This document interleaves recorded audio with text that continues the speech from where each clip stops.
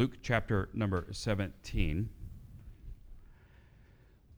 One thing that the Lord has been working on me and reminding me, you'll know that our theme this year, if you will, is, of course, having 2020 vision and having a spiritual vision. I love what Julie said, by the way, a little while ago. I don't remember having that conversation. Julie, if we did, I forgot about it. But we're on the same page. She mentioned that we don't really have a goal, and she was good with that. And I'm in the same place. I'd rather not have a number this year and just see what God does. And as long as we are faithful to what He enables and calls us to do and empowers us to do, then whatever God does will be enough. Sometimes I think maybe we get a little too focused. In fact, I know we get a lot too focused on a number. And that went outside of this church all over the place last year. The Lord blessed, and we packed what we would consider to be a lot of boxes, right? What was it, 2019 boxes? And that went around all over the place. It made it all the way to Boone, to OCC headquarters and all of the regional, and I don't know how they have it all structured, but it ran all the way up the pipeline to the point where they were threatening to come down here and do a story and publish it and do all of this. That's fine, but to God be the glory. We did not do anything other than what God enabled us to do. And that would be the message we would have shared, and we have shared with anybody that asks. Friends, it's not about 2019 anythings. It's about 2019 times 7 to 10, because that's how many people will hear the gospel as the result of every single one of those boxes. 7 to 10 people hear the gospel as a result of just one box. That's why we do it. We don't do this because of anything we gain from it. We gain plenty, do we not? It's a phenomenal blessing to be a part of something like this. But that's not why we do it. We do it because God has commissioned us to see the boys and girls, moms and dads, people all around the globe come to know Jesus as Lord and Savior. And so that's why we do it. And since it is God's purpose we fulfill, we'll fill however many boxes God purposes for us to fill. With that being said, those boxes are going to fill themselves. And so this year, last year, we ran at a tremendous financial deficit to complete 2019 shoeboxes. The giving was substantial for it. But you're talking about a project that was north of $60,000. And so a tremendous amount of that, roughly 35-ish% of that number came out of the church general fund. Praise the Lord for that. Praise God that He had already put it there that we could do that. We need to not do that again this year. And so I would say to you that even some of you that may be visiting from the north and you winter here, as you think about us throughout the year, pray for us. And not only pray, but be actively involved. A check in the mail once in a while, as God allows, would go out. And it's my commitment to you, once again, that every single penny you send to this place for OCC will go to OCC. It won't go to anything else. It will only be spent for what God has provided it for. And so that's my commitment to you. But we'll do whatever God purposes for us. And then in thinking of that 2020 vision, putting this all together, I mentioned to you a number of times now that early on last year, or late last year, early on in this process of praying and thinking about, Lord, what would you have us do in 2020? The Lord really made it clear to me that, well, the external things are excellent, and He has called us to do those things. But the external things depend on what's going on internally with each one of us as individuals. And so we began looking at Titus. We're not done with Titus, by the way. We'll come back to that, Lord willing, even next week. But today, the Lord reminded me of something in the last couple of weeks while we were away with some family and just resting in the Lord, frankly, and kind of recharging our batteries. About the middle of this last week, Julie and I both looked at each other and I said, "You ready to go home?" She goes, "Yeah." I said, "Me too." Time to get busy. Time to get back at it. The Lord reminded me of something this week that's been a tremendous blessing, friends, and that is the fact that so much of our walk with the Lord is based on things that He has told us to do. Oftentimes we expect God to do everything. Because the Bible says, in terms of salvation, He does do everything. In fact, everything that we have comes from Him. We have nothing, including the air that we're breathing right now. We have nothing that He doesn't give to us moment to moment to moment. However, when it comes to our walk with the Lord, God says, and Jesus reiterates and teaches all throughout the New Testament, that if we will do this, then He will do that. If my people who are called by my name will humble themselves and pray and turn from their wicked ways and seek my face, then He will hear and answer. And we see that through the New Testament also. And so this morning we want to look at just one of these principles that is so fundamental to our walk with the Lord. And that is that little catchphrase, don't let this be just some cliche term, having an attitude of gratitude. Because this is so fundamentally important. Let me question. Half empty or half full? Oh, sure, you're going to say that now. Half full. Or maybe you're looking at it this morning and thinks maybe it's not been such a great week for you. And you look at that and go, yeah, it's half empty. That could be filled up to here, but this is just empty space and missed opportunity. It's half empty. And friends, the reality is it's the same glass, right? It's the same amount of water. But your perspective, an incredibly important word, your perspective will have such a massive impact on your life, even in the midst of the exact same scenario that someone else may be going through. But if they have a different attitude, they will see it totally differently than you do. Right then, you made a decision in your thinking process. You didn't even necessarily think about it. You just made a decision. Half empty, half full. Two very different paths that lead to two different places. And when it comes to happiness, joy, and fulfillment in life, friends, listen to this. Attitude is everything. Attitude is everything. God feels very strongly about this matter. For example, back in Numbers 14, this gets revealed to us. God pronounced judgment on the entire nation of Israel, on everybody 20 years old and older, that they would all die in the wilderness in desolation. Why? Because they did not have a heart of gratitude. They were unthankful. Friends, think about that for just a moment. Now, we think of what we would consider to be heinous sins, right? Things that to us are just, oh, that's so wicked. That's so awful. And yet, God puts right in the middle of so many of those lists in the Bible of crimes, things like unthankful, ungrateful. But boy, we just bounce right across that, don't we? And we keep on moving. Because this thing of ungratefulness and a lack of gratitude to the Lord and an unthankful spirit toward Him impacts everything else in your life. Literally everything. A good friend said one time many, many years ago, I've never forgotten this. This was in the course of a business meeting we were sitting in. And he was making a presentation, and I don't even remember what he was talking about. All I remember is this one statement he made. 95% of what you see in life depends on what you're looking for. 95% of what you see in life depends on what you're looking for. If you want to look for the ugly, oh boy, that's not hard to find. If you want to find the beauty, that's not hard to find either. If you want to find God at work, if you want to see God's blessings in your life, are you looking for them? Our pastor in Indiana used to say that we need to look at the world through heavenly glasses. I like that concept. And he put that together with wisdom, having God's perspective on everything. If you are looking for God's blessings, friends, you will not come up empty, and you will not lack for seeing them. Depends on what you're looking for.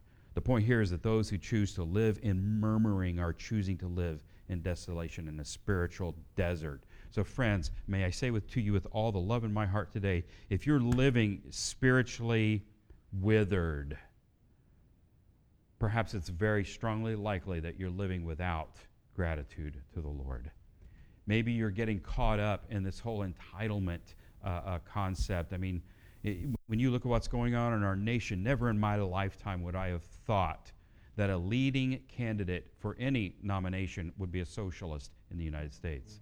That's mind-boggling to me. And I'm not even talking about the political stuff. I'm just talking about, and I can tell you why this is happening.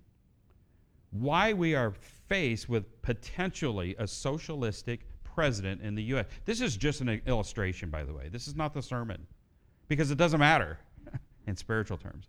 But what you need to understand is this. The reason stuff like this can happen is because people are unthankful. And they're entitled. And it's, what's in it for me? Without any concept, without any care or thought for the cost. And I'm not just talking about money. What would it cost? I actually saw something, I don't remember how I saw this yesterday, but somebody was talking about after 9/11, our nation came to a place where we had to ask the question and begin to answer it. How much freedom are you willing to give up to be safe? It's a fair question. It's a legit question. The problem I have with it is, well, it depends on how you're going to provide that safety. Am I going to look outside of God? Am I going to look to a government? Am I going to look to other people to provide that? Or am I going to stand on the Lord, and am I going to be bold myself? So all kinds of arguments there. But friends, the point is, the way to combat all of this, all of it, not just politics, the way you combat wickedness and sin in this world, the way you combat hunger and abuses and neglects, and the way you combat all of this stuff is spiritually. And then you get involved. You take action. You do the right thing. But it starts, friends, with your attitude.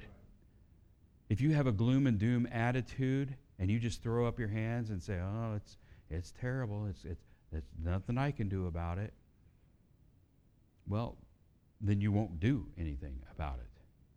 But if you have an attitude of gratitude and you say, Lord, I understand that stuff's getting ugly, but you said it was going to be this way. And in fact, you said, Lord, it's going to get even worse. And in the midst of all the ugliness, Lord, I'm going to thank you for saving my soul. Amen. That even if they come and take my life, I win.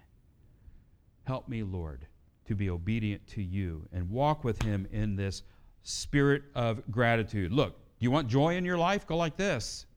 You want joy? It starts with a heart of gratitude. Look at Luke 17, starting in verse number 11. As we open God's word, let's pray. Father, I pray now that as we open your word, that you would speak to us. I pray, dear Holy Spirit of God, that you would work in the hearts of people today. Help those of us that have been saved by the blood of Jesus to have a heart of gratitude, Lord. Speak to us from your word today. Perhaps there are some here that the starting place would be coming to you for the first time. Give them that clarity as well, Father. Help us all to know that we are in a place amongst people who love, that there's no judgment here. There's only people who want to introduce some to Jesus for the first time, and then there are people who want to encourage others in your word. Lord, help us in gratitude to love you and to love others. In Jesus' name, amen. Verse 11, and it came to pass as he, Jesus, went to Jerusalem, that he passed through the midst of Samaria and Galilee. And as he entered into a certain village there, he met 10 men that were lepers, which stood afar off.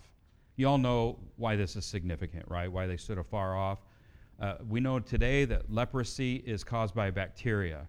It's very easily treated today. Back then, it was devastating to a community because it's highly contagious. And if you were diagnosed with leprosy, you had to live outside the city. You were quarantined, in essence, outside of town. That's why it says they stood afar off. Now, there's also a significance here between Samaria and Galilee. The Samaritans were considered second-class citizens, I guess you might say. And they were looked down upon by those in Galilee. Okay, so he's passing through both countries. Verse 13 now, and they lifted up their voices and said, Jesus, Master, have mercy on us. And when he saw them, he said unto them, Go show yourselves unto the priests. And it came to pass that as they went, they were cleansed. Now, why would he tell them to go show themselves to the priests? Well, you'd have to go read in the Old Testament the entire process of people, of the nation of Israel being instructed by God to deal specifically with leprosy. And part of that was that anybody who's thought they might have leprosy had to go to the priest, and the priest made that distinction based on what God had revealed. So that's why that's important, all right? Just so you know what's going on there. Go show yourselves unto the priest. And it came to pass, as they went, they were cleansed. Curious word. Remember that word. They were cleansed. And one of them, when he saw that he was healed, so we know here that cleansing and healing are the same thing, okay? He turned back and with a loud voice glorified God and fell down on his face at Jesus' feet, giving him thanks. And he was a Samaritan. He was not one of the upper class. He was not well received. This is a guy who got shunned by the community. He was an outcast, and yet he humbles himself and he falls on his face. He is that humble. Verse 17, and Jesus answering said, Were there not 10 cleansed? But where are the 9? There are not found that returned to give glory to God, save this stranger. And he said unto him, Arise, go thy way. Thy faith hath made thee what? Whole. An even curiouser word. A whole lot more meaningful than healed or cleansed. The lepers represent every person on the face of the planet. Every person needs God. Every person needs Jesus, and leprosy here is symbolic of the condition of sin.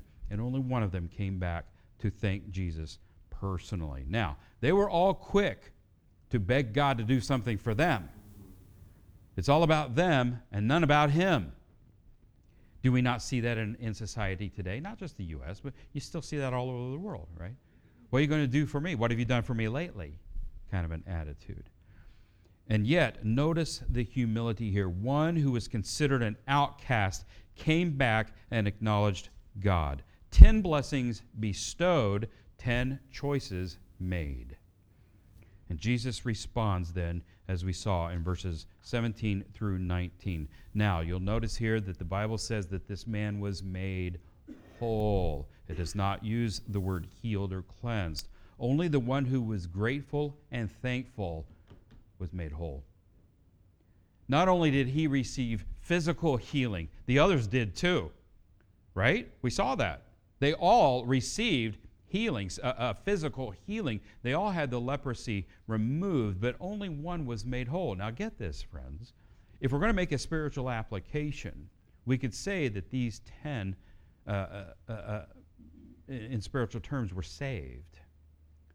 But only one was made whole. Only one became the complete person that God intended for him to be. And why did it happen that way? It started with him. It started with his attitude. If you will, it started with his response to God. And we see very specifically what that response is. It starts with humility. Falling on his face. The Bible, that's not kneeling. That's not going down to one knee. That's going all the way down, laying down on the ground with your face in the carpet. That's how humble this guy is. And he knows that he is nothing without the God of heaven, and he gives God thanks. True, genuine. It's not just as, hey, thanks, you know. You and I do that all day, every day. Somebody hands you something, thank you, you know, and it's genuine. But it's not this, oh, I would have died without that, right? Maybe some of you experienced that before. Maybe a doctor has done something that, frankly, quite literally saved your life. And you have that heart of gratitude, and you'll see people do things like this. Like they'll go back to EMS personnel who rescued them out of a car or out of a house that's on fire or something, and they'll go back and they'll take gifts, and they're so thankful to that person or those people who saved their life. Friends, have we ever had that kind of a humble gratitude to God who saved our souls? Not only has he given us life in this lifetime, he has given us life eternal. Have I ever had that kind of heart of gratitude for him for that? The word translated here as whole means to save, to keep safe and sound, to rescue from danger or destruction, to save a suffering one, to preserve one who is in danger of destruction. Friends, it's not talking about physical healing, but because of his heart of gratitude, he experienced God in a very real, spiritual way. He experienced the power and the awesomeness of God, and he personalized that by recognizing its source and giving praise and glory back to God. Faith grows in the soil of thankfulness. If you want your faith in God to grow, start by cultivating gratefulness in your heart. Look, some preachers get upset when I say stuff like this. If it's not genuine for you right now, fake it until you make it. It takes 29 to 36 days for something to become a habit. In other words, it takes 29 to 36 days for you to really, truly personalize something new. Doesn't matter what it is. For something to become habitual for you, it takes repetitive, everyday behavioral concentration for 29 to 36 days. So if you're sitting here today and you're just not really into this concept, I'm good, Lord, I'm good. Start praying, Lord, thank you for, and be specific about something. Maybe it's your spouse. Maybe it's your kids. It can even be something materialistic. Thank you for that nice car. Thank you for that house. Thank you for the money in the bank. I don't care what it is. Give him thanks for something. I would encourage you to do it a couple times a day. Do it every day. And I promise you, friends, I promise you, I guarantee you, the more you do it, by the end of that 36th day, your list of things for which you are thankful will be long. And it will be sincere. And by the way, don't stop at 30. That's just when it finally becomes habitual. After that, you won't be able to pray without saying thanks to the Lord. I don't like to embarrass people, but there's another guy here whose initials are Terry Ireland. You cannot talk to Terry for any length of time whatsoever without him using terms like thankful, grateful, gratitude. If you were to ask him to pray, if you're around him when he prays, 75% of his prayer is composed of thank yous and gratitude. And it's a very humble expression when he prays it. Sometimes he gets kind of quiet and you got to lean in because he's humble before the Lord. Terry, that's a blessing to me to listen to you pray, brother. That's why I call on you all the time, because I love to hear you pray. Because it's a heart of gratitude, and it's genuine in him. And I'll tell you one way for you to gain a heart of gratitude is remember where you came from. Remember what he brought you out of. And if you're still in it, thank him for what he's going to do. It's important to me, and I'll just own this one. It's important to me to thank him for what he's going to do. He's going to do whatever he's going to do. And it's important to me to have that heart of gratitude before I even see it. Look with me at Romans chapter 1. Romans chapter number 1. This is a big deal to God, friends. If we're going to be successful for him and with him at any level, we have to have grateful hearts. Romans 1, look starting at verse number 19. Romans 1:19. The Bible says, because that which may be known of God is manifest in them, for God hath shown it unto them. Now watch this. For the invisible things of him from the creation of the world are clearly seen, being understood by the things that are made, even his eternal power and Godhead, so that they are without excuse. Now, here's what the Bible's saying here, just to kind of bring this all. The Lord is saying that creation is the proof of God. God's creation, Ray Comfort says it really neat. I like the way he says it. He says, the painting is proof that there was a painter, correct? Creation is proof that there is a creator. And we know him by his word to be God. Even creation even spells out his eternal power and his Godhead. Verse 21 now, because that when they knew God, they glorified him not as God. Now watch this. Neither were thankful. And as a result, became vain in their imaginations, and their foolish heart was darkened. Professing themselves wise, they became fools. Friends, you look at any secular university, you look at politics, you look at entertainment, you look at anything that is of the world, anything that is outside the scope of God's righteousness, and this is what you see, right? We see people professing themselves to be wise, and nothing but foolishness flies out of their mouths. And we see that their foolish hearts are darkened. They become vain in their imaginations. They become immensely conceited. They think that because they make a movie, that somehow their opinion of things matters more than anybody else's. I'll never understand that one. Because they pretend for a living, somehow that makes them smarter or more valuable than everybody else. A pretender. Think about this, friends. I mean, think about the people that you perhaps admire. And then think about what it is they do for a living. And how they spend their life. It is all about them. The very same people, this is another one that gets me, these same people with millions upon millions of dollars and homes worth millions of dollars will go on TV or wherever, online, whatever it is, pushing this charity cause, whatever it may be. And they're wanting everybody else to throw their dollars in the pot. But they never tell you how much they put in the pot to begin with, right? They become vain in their imaginations. They become very, very conceited. All because, friends, they start with a heart that is not grateful. Friends, it all hinges on thankfulness. It's a matter of understanding that we are completely dependent on Him. When you came in here this morning, what was your attitude? What was your motivation for coming here today? Was it, what am I going to get out of this? Am I going to like the music? Am I going to be fed? I've heard all of those things before. And frankly, those people aren't here anymore. And that's not a judgment. I'm just saying that breaks my heart. I've heard others say, whatever, the music's too loud, the music's not loud enough, the music's too contemporary, the music's too traditional. I've heard all of it. What is in your heart is what God wants to know. It doesn't make any difference to me. Well, it does, because I love you.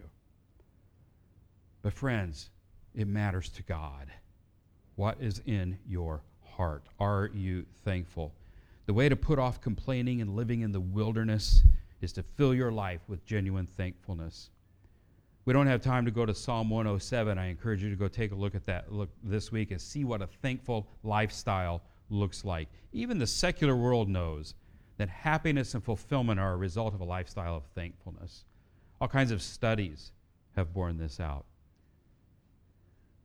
But friends, this matter of gratitude, of gratefulness to the Lord is so imperative. And in Psalm 107, you'll see the psalmist exclaiming out of his heart, "Oh, that men would see his goodness and rejoice and be thankful in their hearts."